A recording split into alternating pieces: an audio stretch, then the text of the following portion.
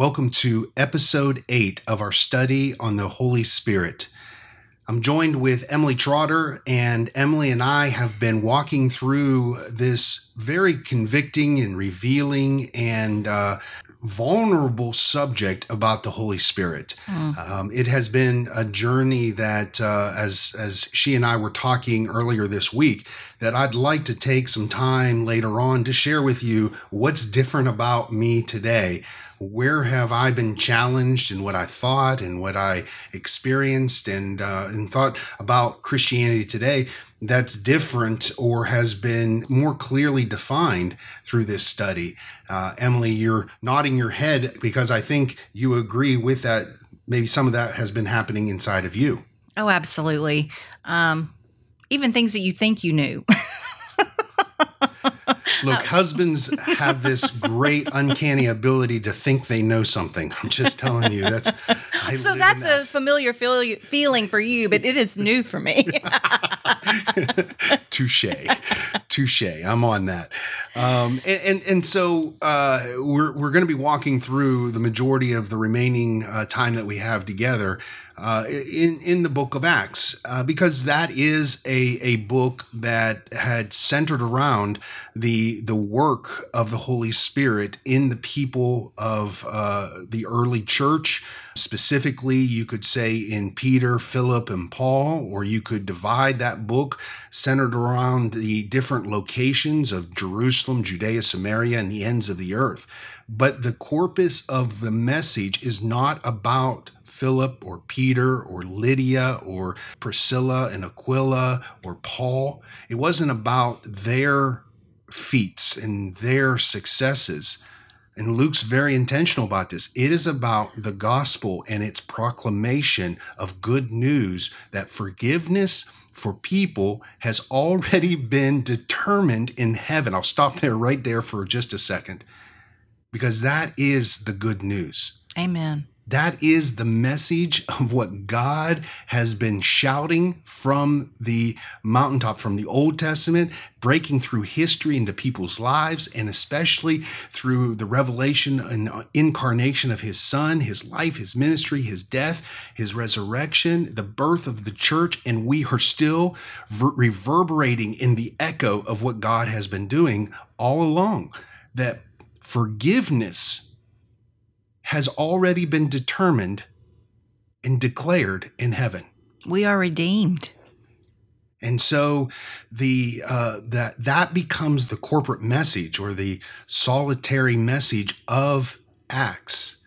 It's the work of the power of the Holy Spirit that begins in Acts 1:8, where that Jesus says, when you receive the Holy Spirit, you will receive power, you will be my witness, and it ends. And you can jump all the way to Acts 28, and at the very end, Luke doesn't even tell us how Paul's life ends. It just ends that the proclamation of the gospel goes on, keeps on going with boldness and without hindrance. So the message of Acts is not about the individual people. It's about the work of the Holy Spirit, where we get our text for this study. And so this Holy Spirit comes in the day of Pentecost in Acts 2. And we talked a little bit about this last week, how the availability for the people to soak this up like a sponge. Wind came in like a mighty rushing wind, came in and filled the house. And the Greek word there is centered around that idea of a fragrance that fills a room. There's nowhere that fragrance, you can hide from that fragrance. But the next filled, or the filling, was they were all filled with the Holy Spirit. Now, this one is the same Greek word that that means to cause to be filled. And so the Holy Spirit filling every nook and cranny of that house gave an opportunity for the people who were gathered there to be filled. And that word is the same word in Matthew and Mark, where the centurion offers Jesus some sour wine on a sponge. The soaking up of that wine into that sponge. You cannot find yourself putting a sponge into a bucket of water, pulling it out, and not have drips that come alongside of it. This is the image. And he uses two specific metaphors or manifestations of what happened and how the Holy Spirit made its presence. And I don't want us to get so caught up on these individual manifestations, but it is suffice to say that there are some very important things by using these wind and fire, because he didn't use chocolate pudding and strawberry Pop-Tarts. I mean, there is a significance to this. Although that might have helped people get on board. Who knows?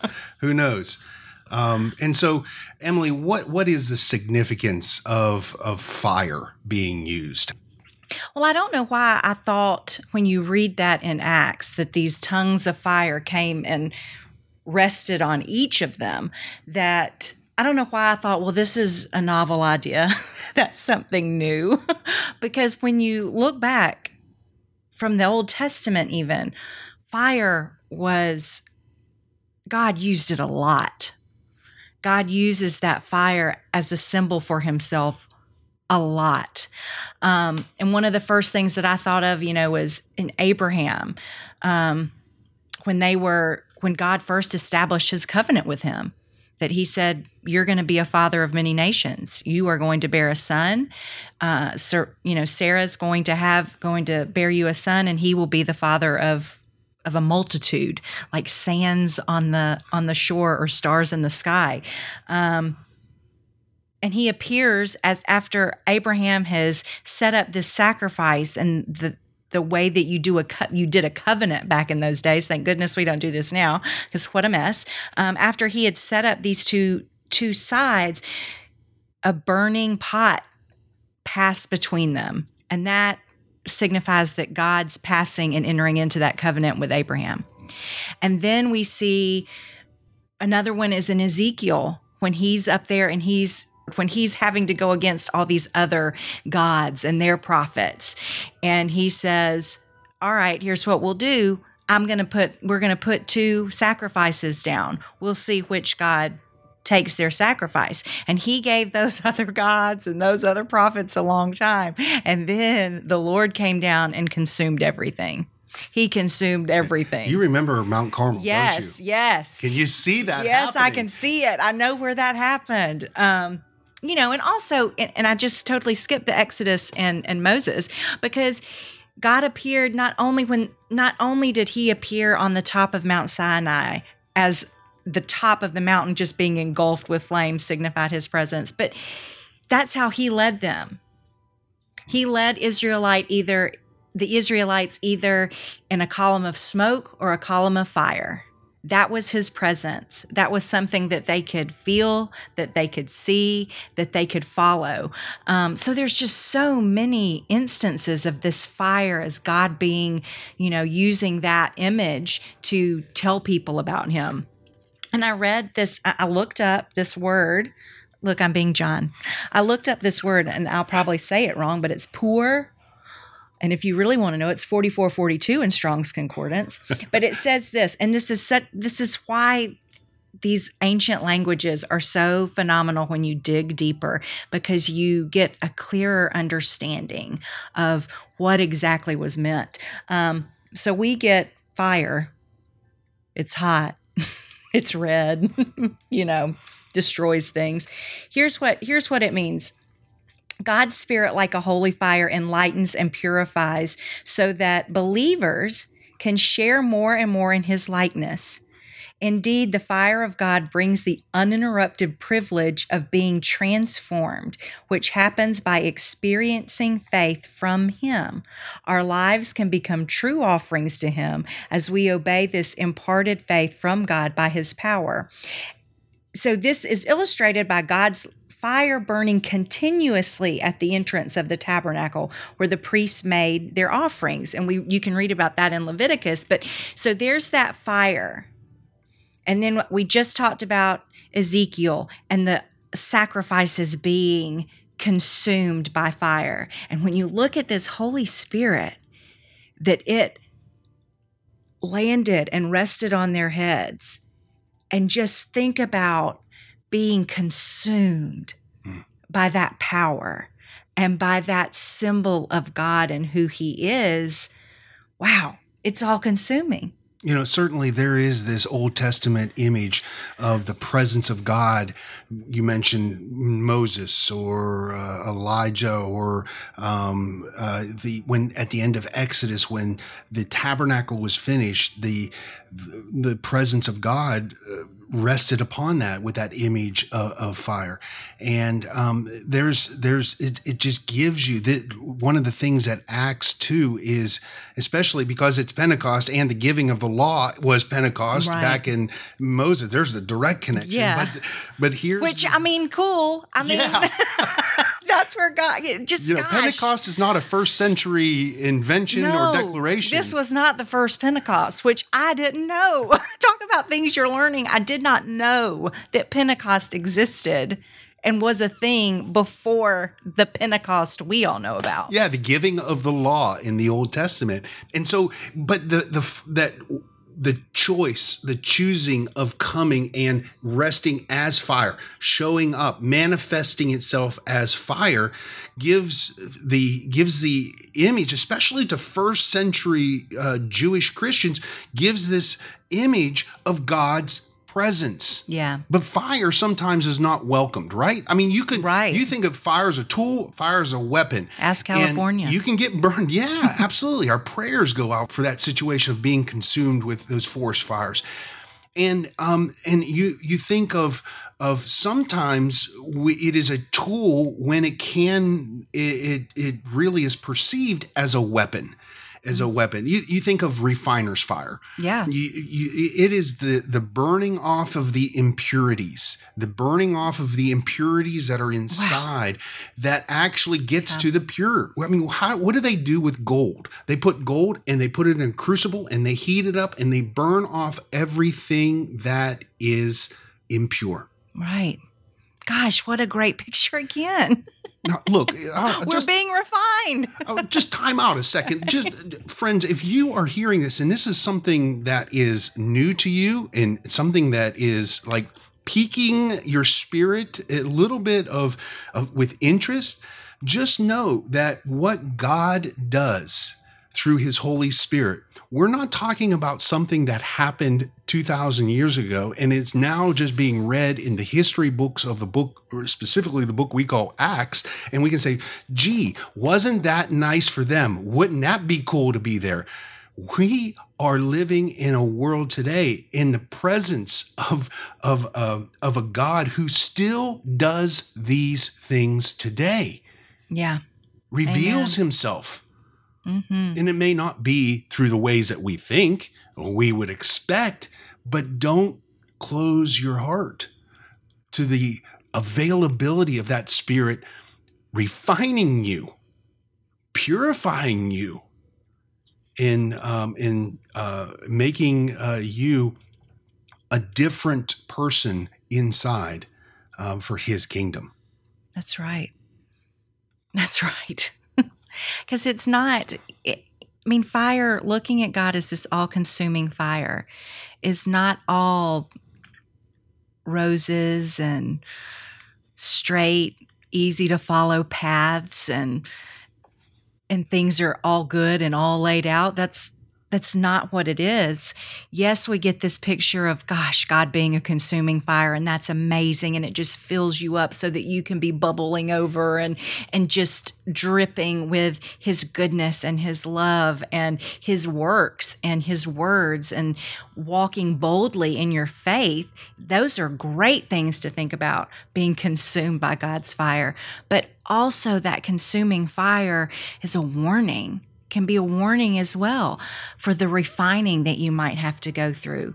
And he says that you either have eternal life and believe and have faith in him, that you recognize that Jesus Christ is his son and that he came and died for you, or you don't. And if you don't, the eternal fire is the consequence. So God uses this vision of, because we see that, what was it, Lazarus and the rich king, who he says he has this vision and he says he's begging, could he just dip his hand in some cool water to cool my tongue as this fire I'm in agony and it's never ending. And he says, sorry, no, he can't do that. So we like to focus on the good fire and the all-consuming fire. We like to look at the grace and the love and the forgiveness of God without ever looking at the consequence of ignoring all those things are. In the Chronicles of Narnia, one of the things that C.S. Lewis does in description of Aslan, the lion, who is the depiction of Christ, the children are asking if Aslan is safe. And the response is no. I mean, it's not safe. I mean, the picture of this fire, of this consuming, this purifying, this refining fire, it will turn your world upside down. Yeah, it will cleanse the sin, and it will cleanse you internally to make you a different person for His kingdom. And we find ourselves wanting to ignore it. It's not, all skies are going to be blue and the birds are going to be singing. It is God working in us today through His Spirit. Amen. And I mean, just look at the climate we're in now. I mean, the hatred, the bitterness, the division, the slander, everything, the awful words that people are using to each other is not fun. No. Or nice or kind in the blue skies. But it's this, what is it? The winnowing. Yes. It's the winnowing. And we have to remember that regardless, God's still on the throne. Whatever happens, good, bad, God's still on His throne. He's still sovereign. He's still sovereign. And, in Daniel talks about when he's interpreting the dream for Nebuchadnezzar, he says, God restores kingdoms and He knocks them down. He's going to put the king on the throne. That's what you need to know from this dream that you've had. And that's the same. Talk about being this true today. That's still true today. God didn't give up that as we moved into modern times. God didn't say, "Oh, I think they got it under control. I'll take a step back." Clearly, we don't, and thank goodness He didn't. Have you? And I might be putting you on the spot, so you can say pass. But have you experienced the refining work of the Holy Spirit? Yeah. With all these trials that you go through, with all the times that I have thought, oh, God, why is it like this? Why is it? And I mean, it's nothing major, nothing, catastrophic. I mean, my son did have a brain tumor. and some people go, oh, that doesn't, but yes, in my heart, I know that was a purifying that our family had to go through, that I don't know why in the world that had to be something for Bo. I have no idea why as a 2-year-old he had to, not that he was a handful, but he didn't deserve that as a punishment. I'm not saying that, but he had to, God knew something about his life that Bo was going to need that thorn in his side, like Paul had. And God knew that Jim and I needed to be corralled and brought closer to Him. And I think that families, I think you can choose. I think being in hospitals, look, my grandfather was sick my whole life. I have been in and out of hospitals forever. I have vivid memories of sitting by myself in the waiting room of St. Thomas Hospital in Nashville, Tennessee. It was a different time then. I could just be left outside the gift shop and not be worried about. But it is a different feeling when you walk down a hospital corridor and see families of faith and families of not faith. it is a different feeling that surrounds them. Because in the room next door to my papa, there was a tragic event that this young man, he was in his early 20s, he passed away. And it was, like even Papa's nurses came and said, we're going to just close your door because it's yucky out here. Like it felt bad that when he passed away, like it was heavy and dark. It wasn't like uplifting, walking into Papa's room, you've got gospel music playing and people praying and laying hands and all this kind of stuff. It was a different feeling. And I think that those trials, that was a refining. Because God, it's hard. It's so hard. Some things we go through are so incredibly hard, but they all have a purpose. Whether we like them, whether we ever acknowledge it, it shows who we are. And people will say, that's not fair. Why does God need that? Well, because He does. He's God. Yeah. He needs to know where we stand. He needs for us to know where we stand. He needs for us to know where our hope and where our faith lie and who's going to get us out of these messes when we need to get out. Who can we be comforted by and what can we rely on? So yeah, I can look back and think of a lot of things that I have, a lot of times where a lot of it is, silly teenage girl stuff or silly immature 20-something stuff or, just upset Emily things. But just things that just don't go your way. And you're just like, oh my gosh, why is it like this? Why do I have to suffer through this again? I thought I'd already been through this. And gosh, I know that I've talked about Carlos Whitaker so much, but I'm reading this book, Inner Wild, and he struggles with anxiety, or did, and I do. And praying, he talks about how he had prayed and prayed and prayed and prayed and prayed for that to be taken from him. And he thought he got it one time. He thought he had got it put in his place and that he had been delivered from it, but it came roaring back like 15 years later. And I know, I have anxiety. I have nights where I'm like, oh my gosh, what if I die while I sleep? Who's going to take care of my children? Who's going to do that? Jim can't do this. I don't want some other woman raising my boys. I have these thoughts of dread and panic, and it's terrible. And my Aunt Judy, Judy Martin Hess, the gospel star, she, her testimony is she struggles with depression. And growing up, being a singer and being in the spotlight of being this, Christian artist, you're not praying enough, or God can deliver you of that. And yeah, He can, but He might not.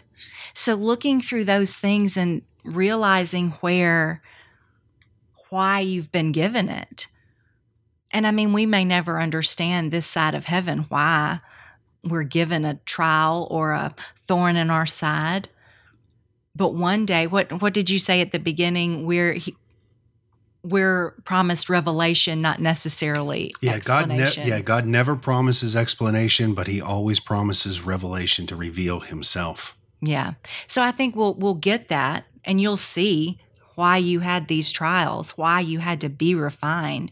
But my favorite verse that talks about this is in 1 Peter, and it's marked because the first time I ever read it, and I need a new tab in my Bible, it's about to fall off.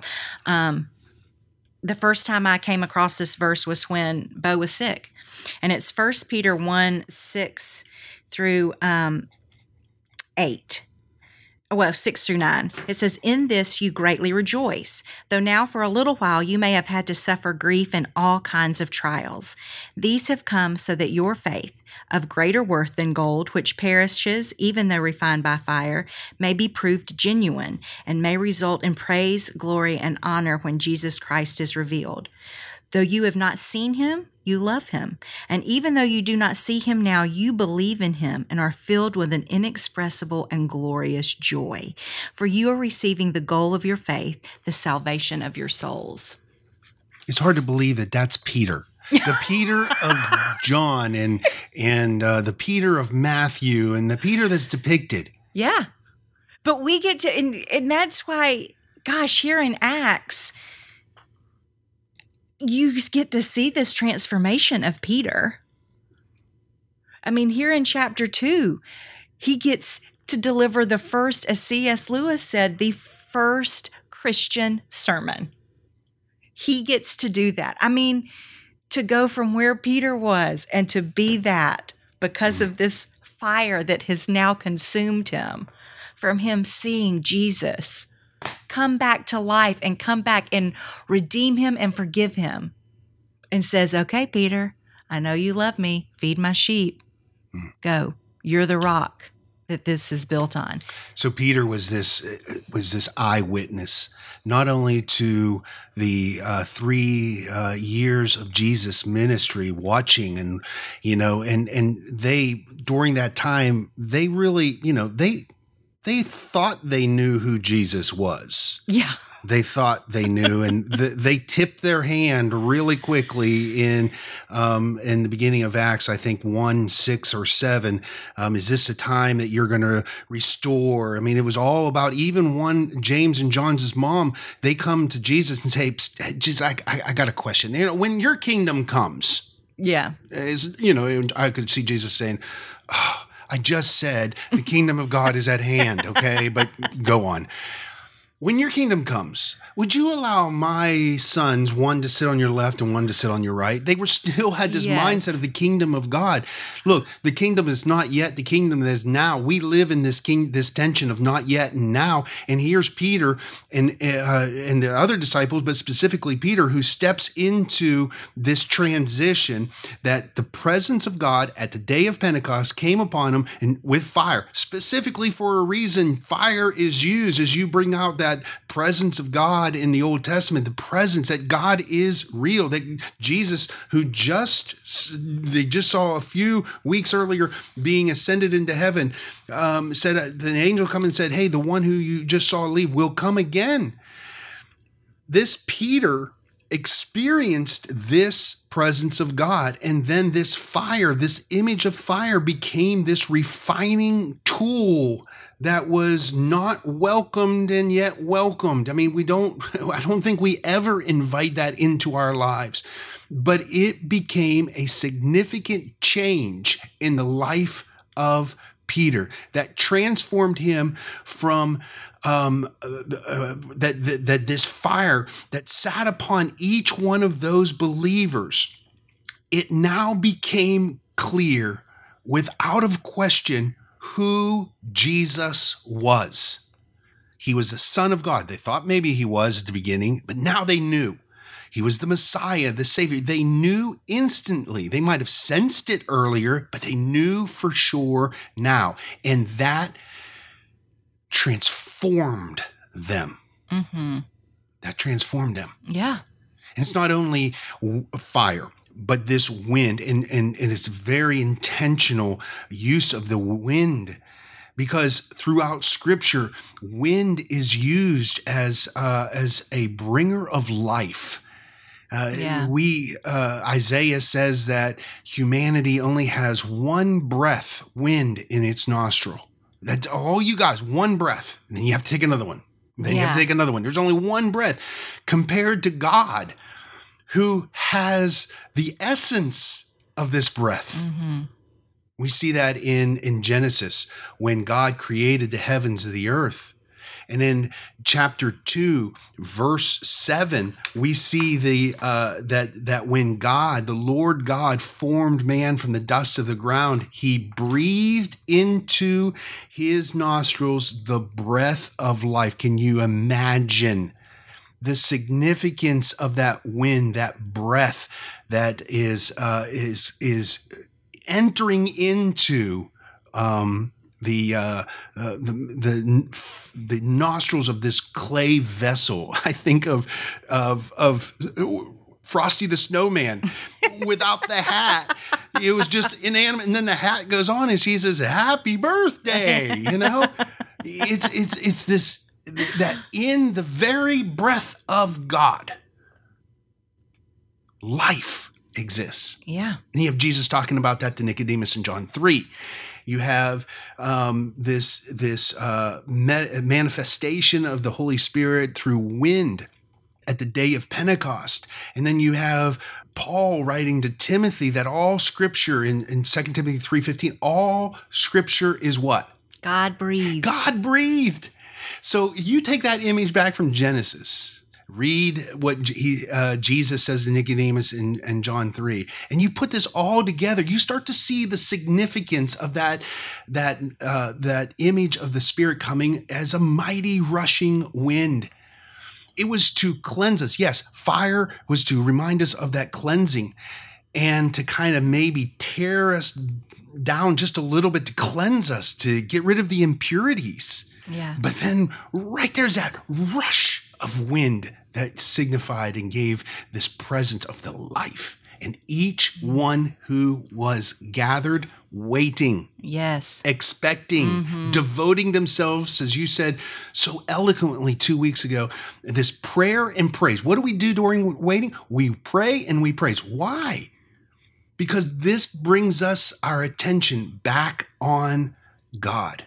Yeah. Back on God. Those who were waiting there were filled with the Holy Spirit. The significance is mind-boggling. Yeah. The implications. Well, and it's not like, and then we sit here and think, well, we don't have little flames over our heads. It's not like that movie. What is it? Inside Out? Where you I just saw that. Where you see the little fiery guy that blows up. Yes. We're not that. We just watched that 2 nights ago. That's not what we look like. We don't get these little fires that sit on our head.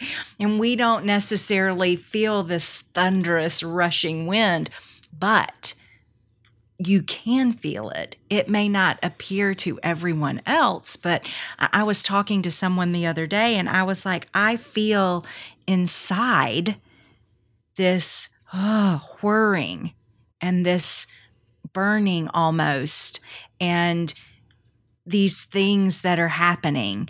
And I can attribute that to the Holy Spirit. I can say it's not heartburn. It's not heart palpitations. There's nothing wrong with me. See, the anxiety comes back in. It's the Lord stirring within inside me. And the wind, you think of, it's been so hot here. But when we get that cool, when we get a breeze, you can say, oh, the humidity's awful. Oh, yes, it's so hot. But God, the wind will just blow.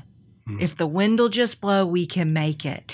And that cool breeze of and I read a note about this that I cannot find it, and eventually I will. Of course, it'll be right after we hit stop recording on this podcast. But it likened this wind to this, and the Holy Spirit to like this cool, refreshing thing, kind of like in Genesis when they met and walked in the cool of the day, that kind of refreshing wind. It wasn't a destructive wind. It was mighty and it was loud, but it wasn't destructive. It didn't bring destruction.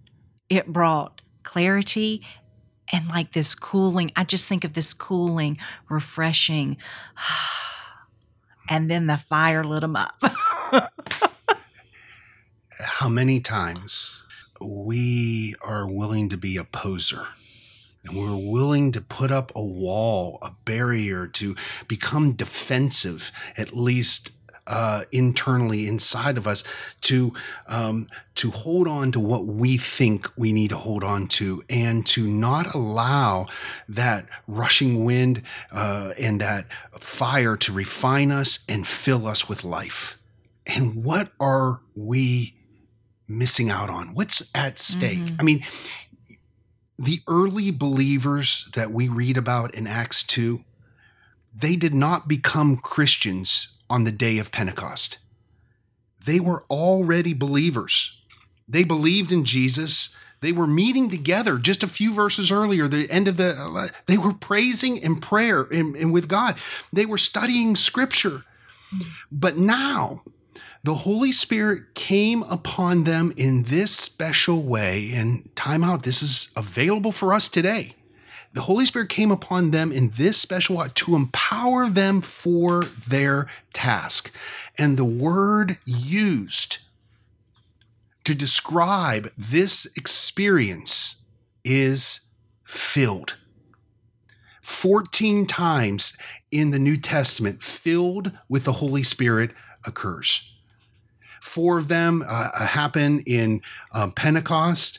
The other 9 references are in Acts. And the interesting thing is that the circumstance common in every case is that whenever Christians were filled with the Holy Spirit, it's not like they've heard this rushing wind. It's not like fire came into their room and sat upon their heads. What was common in every single moment where Christians were filled, where Acts talks about Christians being filled with the Holy Spirit, they immediately began to testify about Jesus Christ. Isn't that what Jesus promised? That when the Holy Spirit comes, you will get power. You will receive power and you will be my witnesses. Next week, we're going to talk about Peter's first sermon. They immediately, people filled with the Holy Spirit, they immediately begin to talk about Jesus. Sometimes people speak in tongues. Sometimes people have miraculous healings. Sometimes there are miracles. But every time when they're filled with the Holy Spirit, people talk and testify and witness about Jesus. And the fact that people heard them speak and testify about Jesus. Mm-hmm. And it came across as exactly what they needed. God will find a way to reach you. He will find a way to bring it to you. Whether it's, these people from everywhere in Jerusalem that were visiting the city that had moved there, they heard all of it in their own language and were able to hear the gospel that day. And the Holy Spirit comes in and answers prayers that we don't know to pray, that we don't know how to pray. This was an answer to prayer that they didn't even know. They didn't know that they needed this. It's like all the different gospels and the way that they're written. It's something different for everybody, because everybody has a gospel that they, somebody told me the other day, oh, well, mine's Luke. I really like Luke. Well, I like Matthew. And I've always been partial to John myself. But thank you very much. You're welcome. But it's just like in C.S. Lewis. I think when I read him by quotes, I'm like, wow, that's great. If I try to read a whole book that he's written, it's not going to happen. I get lost. I get lost in it. But all of these different authors and writers and the way that all the different ways that Christ is presented is because we all need something different. And God is willing to work it out and find what we need to hear, when we need to hear it, how we need to hear it. He's going to bring that message to us. I think what's on the plate for us as we bring this episode to a close is this vulnerable question. Are we willing to open up and at least take a step towards the belief and the confidence that God is still speaking today? That he's still speaking today through his Holy Spirit within us, because that's what Paul writes is what's in us. That Spirit that raised Christ from the dead is the Spirit that's in us. And sometimes we need a miracle of a resurrection in our own hearts because we find ourselves so dead. We find ourselves so lonely. We find ourselves so despondent. And we need to open up ourselves at least and take a step towards the belief and the trust and the fact that God still speaks. Let his Spirit fill you and allow the fire to purify you and allow his breath and the wind to revive you. I'll leave you all with this one note that Oswald Chambers wrote in My Utmost for His Highest, which is a compilation of a bunch of sermon segments and writings. And I can't remember which date it is. I think it's in a December date. But what he said, when God chooses to remake you, he does not start with anything that's already there. He starts over. He starts with new. And that's that prayer of David in Psalm 51. Create in me what? A new heart. That's what God did. He did not go to the dollar store and buy Play-Doh and clay when he was making Adam and Eve in Genesis 2. He started out in nothing and he breathed life. That's what he wants to do in us. So may it be for us today and the weeks to come. Thank you again for joining us. God bless you.